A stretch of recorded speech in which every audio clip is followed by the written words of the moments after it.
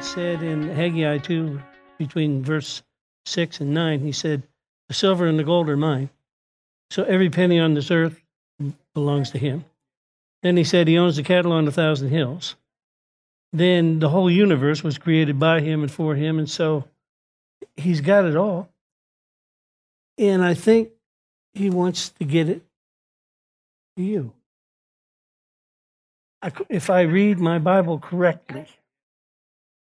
But he said if you'll drop your money in a little hole, it's going to come back through a little hole.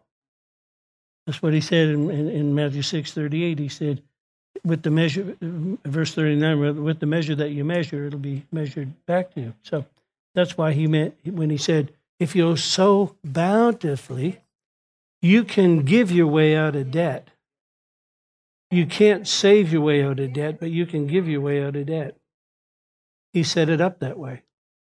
Given it shall be given unto you, good measure, pressed down, shaking together, running over, will men give into your bosom. He said you can actually give your way into success. And I was thinking about that during praise and worship. You know, again, Acts chapter 10, Cornelius, obviously a wealthy man, centurion, but the two things that spoke to God were his giving and his prayers. And in the Bible, there's over 2,000 verses on money and giving, and only 500 on prayer. So it seems to me, it's good to talk about this after the offering, because I'm not, it's good to know that you've got the power to give your way out of debt. And that we just read that in Proverbs chapter 11. That you can actually, because once you make the adjustment. Like in Malachi, he said, return unto me. And the first thing he said about returning was give. Because he knows that you cannot serve God and money. And so he's trying to get you away from that serving money and serving him, so that, because again, tithes and offerings, we always, and I for years have thought, well, I'm going to live on 90% and do better than I did on 100%. But you think, you automatically, it seems like, until you understand, you think subtraction. Can I get along with this much? Instead of realizing that, hey, the only way that God can multiply you is by you giving him something to multiply back to you. And, maybe you're waiting for your harvest and maybe you already got it. It wasn't all that big because, and this is another thing that I've noticed, if my giving doesn't get my attention, chances are it's not going to move him very much either. I can tell when I've given, really been generous, because several days later I'm praying multiplication scriptures over my. No. I mean, when you do it in the inspiration in the moment, you're all fired up. Yeah, but then give it a week or two, and nothing comes back, and then a couple. But I mean. But this is what he said in Timothy 6:12. He said, fight the good fight of faith. And again, I like to point out the word is agonizomai, where we get the word agonize. And so whenever you do something in the spirit, your flesh freaks out. Right? And so you just have to work with that. But then, in Timothy 2:3, 2 Timothy 2:3, he said, endure hardness as a good soldier. And I was just reading here just recently about what that meant. And, we're reading about what they did with the Roman soldiers, how they'd have to run with their backpack on. They'd have to run 30 kilometers in 6.5 hours or something like that. That was part of their training, like Navy SEALs, right? And things like that. But another thing, when it says endure hardness, they used to take rocks. They'd take a flat rock, and set it on your chest. And see how long you could... they talk about weightlifting, right? But your hands are removed, right? And then if you're doing really well, they'd put another one on, and another one on. Oh, yeah. So when it says endure hardness, that means you can't get offended over anything and quit a church, right? No, think about the church today. Well, I'm offended. How many of you know faith moves God? How many of you know we're all faith giants here? Sometimes we are, and sometimes. You ever have sometimes? this guy I want to look at here in 2 Chronicles chapter 16, King Asa, he had a great victory. He believed God and God delivered him. But then he got over into the natural. How many of you ever got carnally thinking? How many of you thought you had a really good idea and that you could fix it yourself? And so Asa had a really good idea. He was going to take care of this thing himself. And so, let's pick up somewhere. Let's read verse 1. In the 36th year of the reign of Asa, the king of Israel came up against Judah and built Ramah to the intent that he might let none go out or come in onto Asa, the king of Judah. So, in other words, he was going to build a rampart and conquer the city. Then Asa brought out silver and gold and treasure out of the king's house and sent it over to Ben-Hadad of Syria that dwelt in Damascus, saying, I want to enter into a covenant with you. I want you to come and take care of my business for me. So I've sent you silver and gold so that you would break your league with Baasha, the king of Israel, that he'll leave me alone. And so Ben-Hadad hearkened on to King Asa and sent the captains of the armies against the cities of Israel. And of course, it came to pass in verse 5 that when Baasha heard it, he left off building Ramah and let the work stop. So, again, it was a plan that worked, but God wasn't in it. So he devised this really good plan. What I'm learning in life now is pray longer. Don't make any quick decisions or logical mental decisions. So now God's going to send a prophet to him. He's going to send Hanani. He came to Asa, the king of Judah, and said unto him, because you have relied on the king of Syria to help you and not relied on God. Well, you could do that in the area of finance. You could do that in the area of medicine. Now, again, we're not saying don't go to the doctor, but we just know that our faith can't be in a human. God made that human, gave him some abilities, but the healer is God, right? So anyway, so when you read into this, don't jump in the wrong ditch.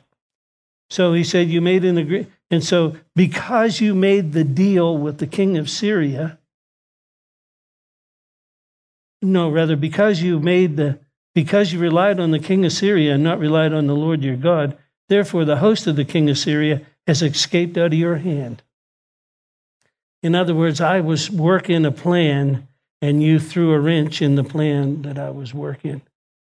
I had a plan. He said, but again, I understand, I'm beginning to realize more and more, especially as we move forward in these days, that God needs you to bring forth his plan.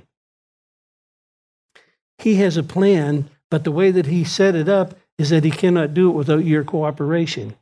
Yeah, I know that the devil ruled, the Old Testament, he did what he wanted because of the covenant that he got from Adam. But my Bible says that when Jesus resurrected, he took the keys of death, hell, and the grave. So Satan doesn't have any power anymore. But the way that the system was set up is God will work in conjunction with the human because the birth certificate is what you need to operate here.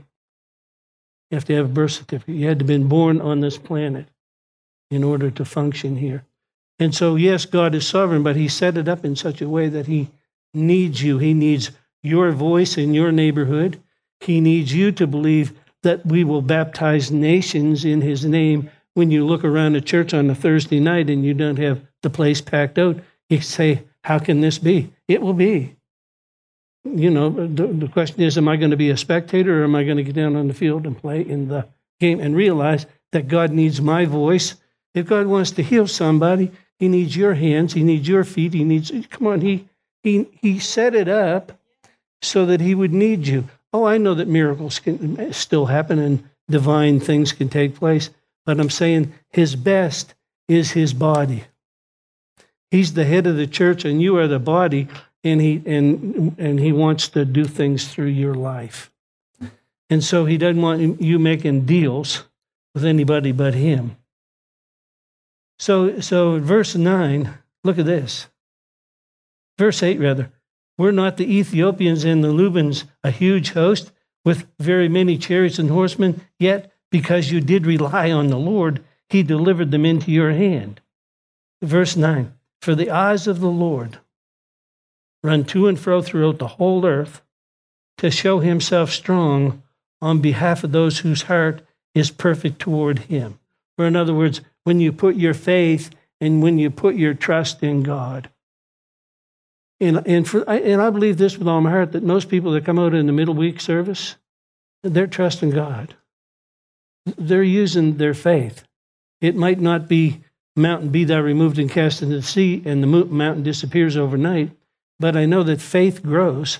Matter of fact, when Paul wrote to the Thessalonians, he said, your faith is growing exceedingly. So that tells me that every time I take a step forward, every time I refuse to lay down, every time I refuse to give up, every time I keep getting up, champions, this is what Micah said. He said, don't you rejoice over me, O my enemy. I will fall because I have a human system operating here, but I will arise. There's no such thing as a failure in the kingdom of God. Thanks be to God who always causes us to triumph in Christ. Why? Because we felt it? No, because we keep getting up. Just keep getting up. Just keep moving ahead. Are you going to have days of discouragement? If you're human, especially these days, because it's a spiritual thing and the climate is filled with it. Totally filled with it. But we're filled with the Holy Ghost. Come on. But look at this. He said he wants to show himself strong on behalf of those. And when I read that today, I thought, yeah, again, Cornelius wasn't even a believer. But because he was operating in faith, and God moved on his behalf. Let's go to Matthew chapter 15. We've looked at this woman before. But faith moves God. Come on, faith moves God. Faith is what moves God. He's looking to show himself strong on your behalf when you trust him. It's easy to trust him when the bills are paid, you got your health, you got a great career, you got. That doesn't require any faith at all. Doesn't require any trust at all. Faith isn't faith until it's tested. It's just nothing. And when you think about what he said in 1 Peter chapter 5, I used to read that and get annoyed. No, because he would say, he'd say, cast all your care upon me because I care for you. And be sober and vigilant because your adversary, the devil, as a roaring lion, goes about seeking whom he may devour. Resist him steadfast in the faith. Oh, that's good right up till then, right? That's good then. Knowing that these same afflictions are worked out in your brethren in the world, saying, well, okay, that's okay. It's okay there. But then he says this, after you have suffered. I don't like that verse. After you have suffered a while, and I'm thinking, oh God, sometimes it's a long while. Have you ever had a long while of suffering, or am I the only one? You're looking at me funny. After you have suffered a while. Suffered what? The crucifixion of your flesh. Your flesh wants to do what Asa did. I'll take care of this myself. And then after you make the big mess, then you're crying to God later, right? And then sometimes it's, God, why did you let me do that? But here's a woman. I love her faith. Well, before we read Matthew 15, just keep your finger there, or stick something there, or if you're on your tablet, it's easy. Or go back to Deuteronomy chapter 7. I used to know what all these guys were. Okay, chapter 7 and verse 1. Now, when you read these names, yes, they were tribes, but they are spirits. And so, again, remember, they're fighting a natural battle here in the Old Covenant, and you're fighting a spiritual battle, but it's the same crew, the same spirits. Spirits don't die. Fallen angels are still out there, and they're still harassing people to this day. So I used to know who these guys were. But it says the Hittites, first of all, Hittites, Those are terrorists. It's known as terror, fear. I'm not going to give them all to you because I don't remember them all, but I just want to show you something here. And the Girgashites, and the Amorites, and the Canaanites, and the Perizzites, and the Hivites, and the Jebusites, 7 nations greater and mightier than you. Deuteronomy 7 verse 1, right? Then in verse 2 it says, and when the Lord God shall deliver them before you, you shall smite them and utterly destroy them, and you shall make no covenant with them, nor show mercy unto them, right? So that's what he told them. The Old Testament law, they didn't have a chance, right? But when you think about the Old Testament law, you also have to think about Ruth, the Moabite, who got in the lineage of Jesus, and Moabites weren't even allowed in the temple. And yet she married Boaz, the kinsman redeemer, and got in the lineage of Christ. So Rahab the harlot got in there too, and she was a Canaanite. So we read the law, but my Bible says in 2 Corinthians chapter 3 that we're not under the letter of the law, but the spirit of the law. That's why I can drive the speed limit plus HST. I'm under the spirit of the law. I don't know if that will work or not, but give it a try. Hey, officer, yeah. Let me show you 2 Corinthians chapter 3. But anyway, now get back to Matthew 15. In verse 21, it says, then Jesus departed and went into the coast of Tyre and Sidon. Well, you need to note that he looks to show himself strong on behalf of those that believe him. What's he doing over in Tyre and Sidon? He went over there for one reason and one reason only. Okay? How do we know that? Well, we'll read these verses and see. Faith moved him there. And Jesus is greater than the law. That'll show up here later. And behold, a woman of Canaan. Now, we just read, don't have anything to do with them. She came out of the same coast, and she cried. And it's the word krazo, where you get the word crazy, where you get, sometimes it's even like a crow calling, like she wasn't being a nice, quiet little Christian. She wasn't playing church. She wanted something really bad. She was willing to fast and pray and do whatever it took to get her breakthrough. Sometimes your breakthrough is tied to your finances as well. I'm saying that because I feel like somebody needs to get a hold of that and sow your way out of debt. And behold, the woman of Canaan came from the coast, and she cried unto him, have mercy, hesed, covenant kindness. Show me covenant kindness. She didn't have a covenant. Impossible for her to have a covenant, yet she was calling out for it. I mean, she cried out to him, have mercy on me, O Lord, Son of David. My daughter is grievously vexed with the devil. So she's got a daughter home that's demon-possessed. She's got some trouble going on in her life. And so, but her love for her daughter, she's going to risk it all, just like in Mark 5:25, the woman with the issue of blood, risked everything to get what she wanted from God. And so, but look at this in verse 23. But he didn't even answer her. Didn't even say a word to her. Because when you're taking a test, the teacher doesn't speak. Sometimes we're praying saying, God, where are you? Where are you? Why won't you answer me? Pass the test. I have a friend, Mylon Lefebvre, and how many of you watch his programs on the Road to Freedom? You can get it on YouTube. The one that he had on last week was amazing because, I've known some of the struggles, but, what are you going to do when everything is going your way and you got this TV program, and now Brother Copeland's putting you on his network, and you got a tennis ball-sized lump inside your lungs. And everything's going good over here, but over here, you're fighting for your very life.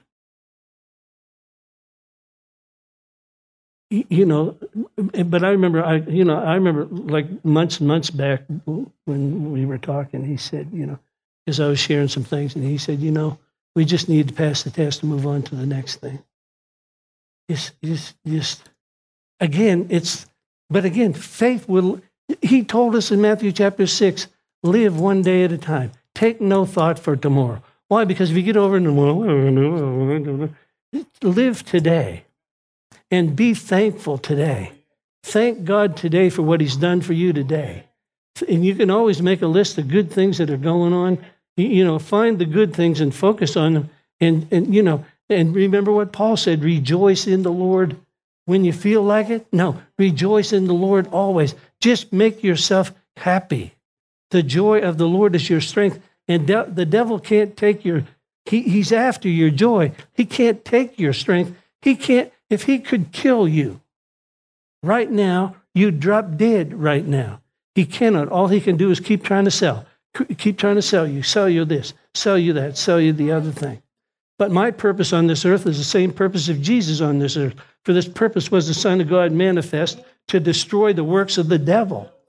But and the gates of hell will not prevail against the church. But the church has been on playing defense. And it's time to get offensive. No, it is. It's time to get offensive because he has no authority.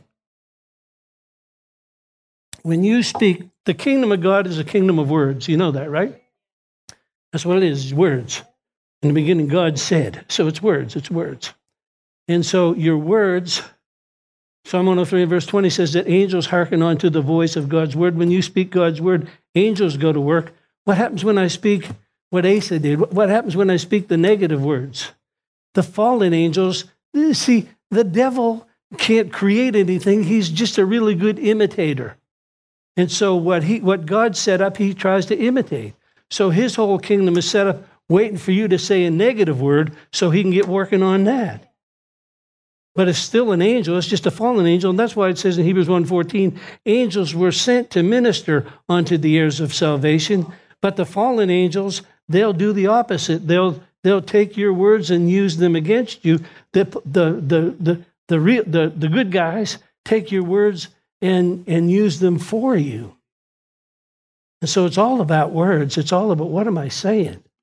Guard your heart with all diligence, for out of it flow the issues or the boundaries of your life. You're setting the boundaries every time you open your mouth. And what I have found is my feet won't go where my mind has not already gone. What I behold is what I become. What I'm looking at, if you keep looking at CNN and you keep looking at the news, you become that. If you keep looking in the Word and meditating the Word, you become that.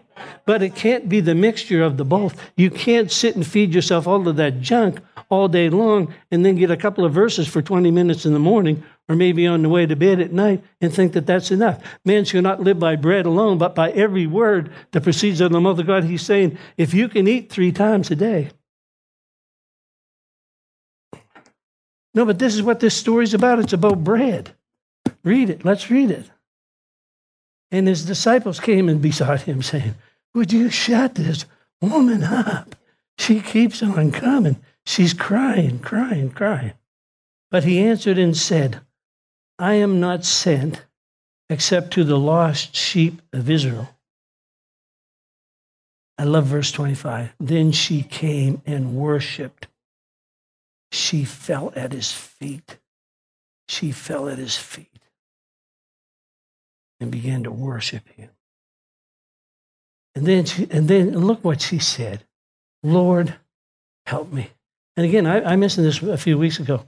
I really believe that at this juncture in the kingdom of God, the church needs to learn to fall forward. We need to get humble before God.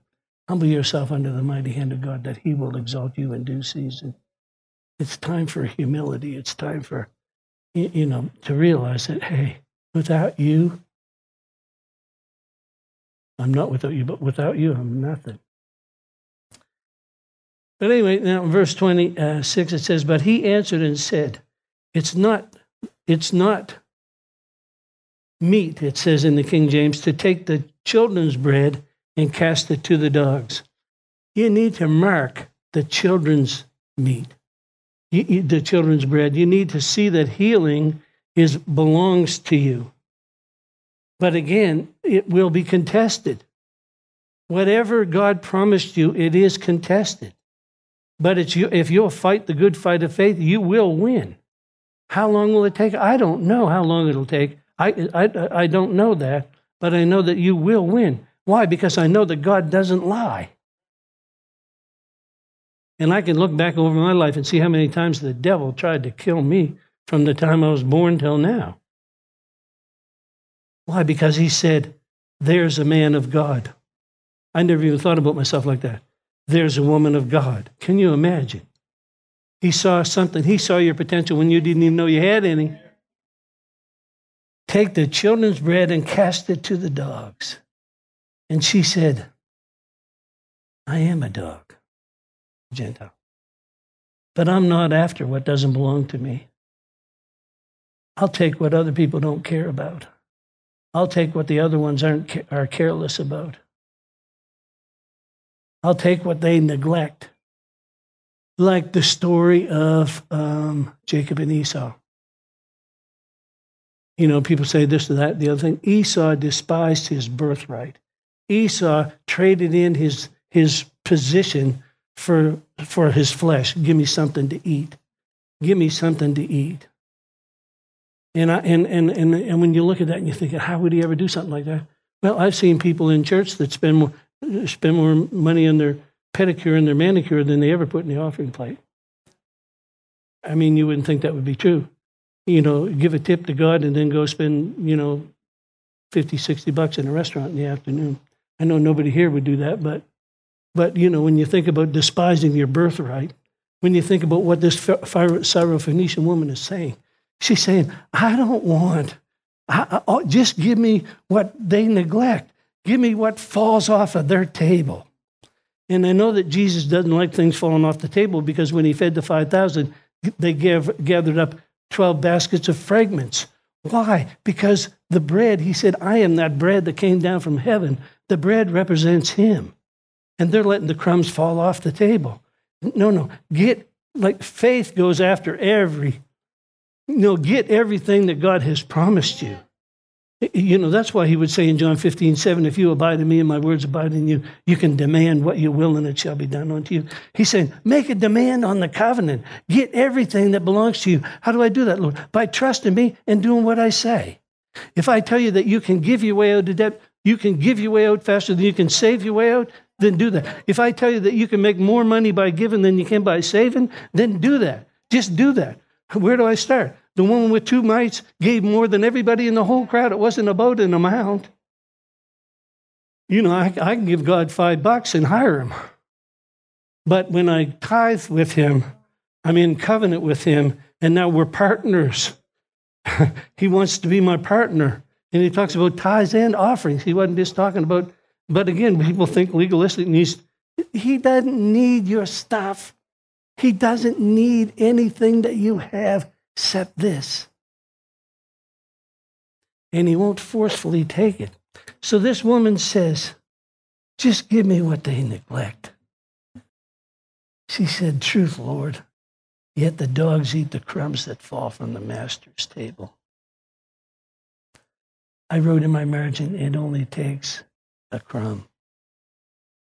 It doesn't take giant faith either. And faith is not, one of the best things that Nancy Dufresne taught when she was with us a few years ago was about faith being like a light switch that you turn on, but you don't have to feel anything. Oh, I feel like I'm a faith. Faith doesn't have to feel anything. Faith just says what God says. Sometimes it feels powerful. Look, some of the biggest miracles I've had in my life are when I felt nothing. True. Pray for me. I'm thinking, dear God, why didn't you come to church when I was anointed? Now you want me to pray for you now? And then you pray for them and they go, pop, I'm healed.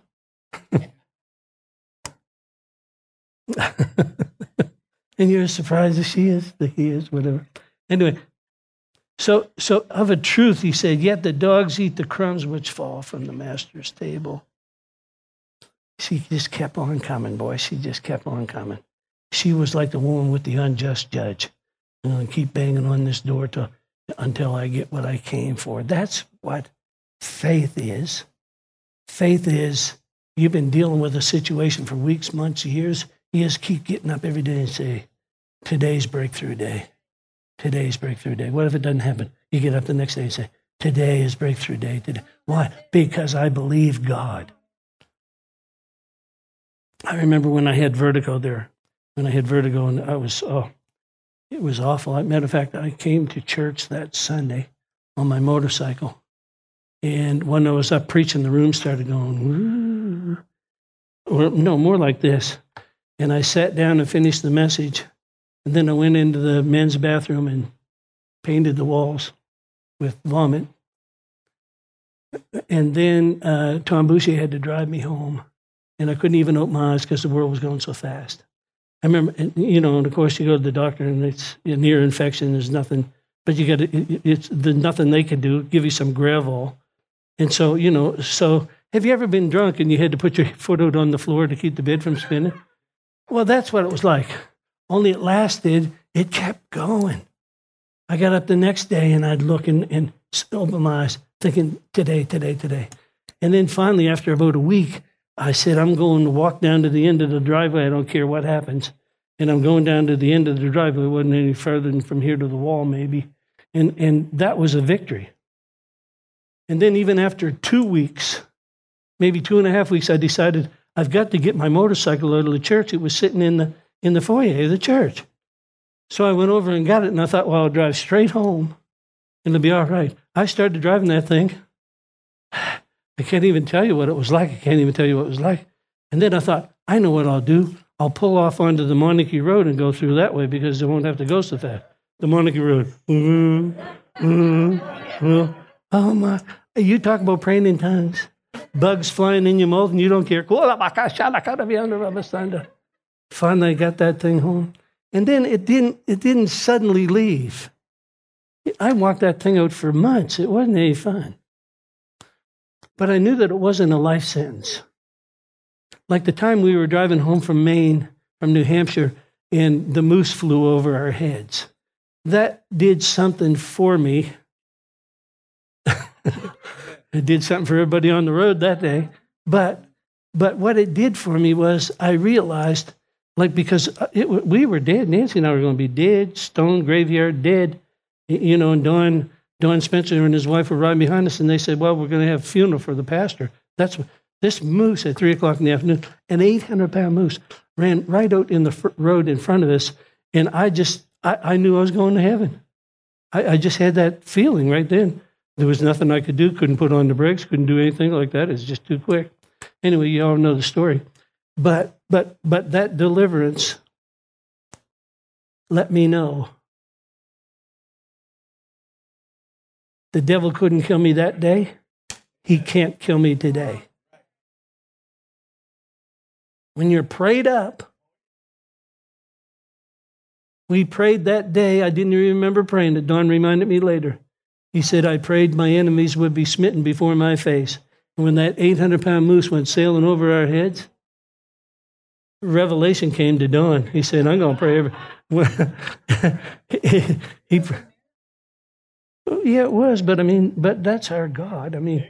But here's the thing. He's the same today as he was those years ago. And he'll be the same tomorrow.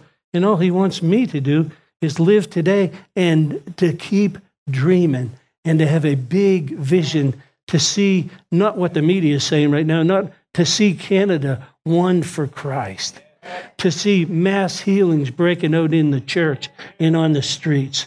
Those are promises in his words. When he said baptize nations, he wasn't kidding. He wasn't saying, get ready and baptize 5 people. We'd love to. I'd love to baptize one right now. Anyone, right? But to be able to see whole nations turn to God, that's why when people are talking about the rapture of the church and us getting out of here, I'm saying nonsense. There's just nonsense. There's just too much other stuff that has to happen first. I know the signs are there, but the signs have been there forever. During the Second World War, the whole church thought, this is it. We've got Hitler, he's the Antichrist. Mussolini in Italy, he's the false prophet. They had it all. Killing the Jews, 6 million of them. They were sure that that was it. How many of you know that wasn't it? It wasn't it because God hasn't had his harvest. There's a harvest of souls to come in. He's not going with a broken down church. He's coming back for a glorious church without spot, without wrinkle, washed in the blood of the Lamb. And I like to point this out every time I think about it. He didn't have you born 100 years ago. He had you born now.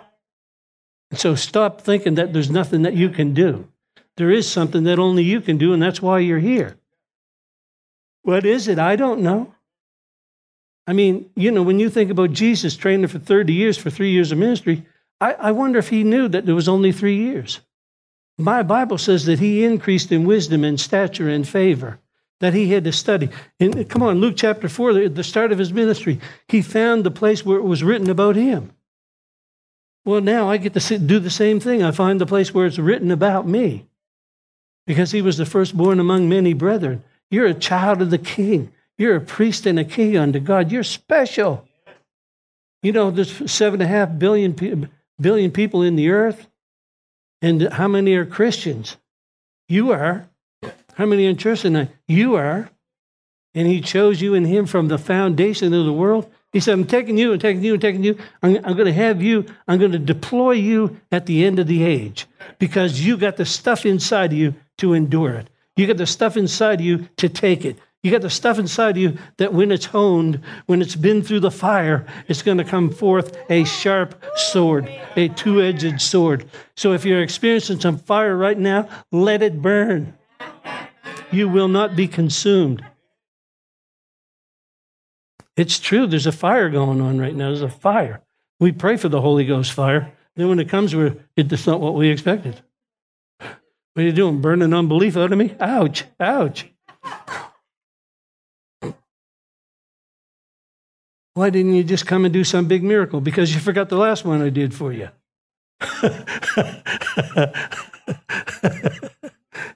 No, it's not about miracles. It's about the process.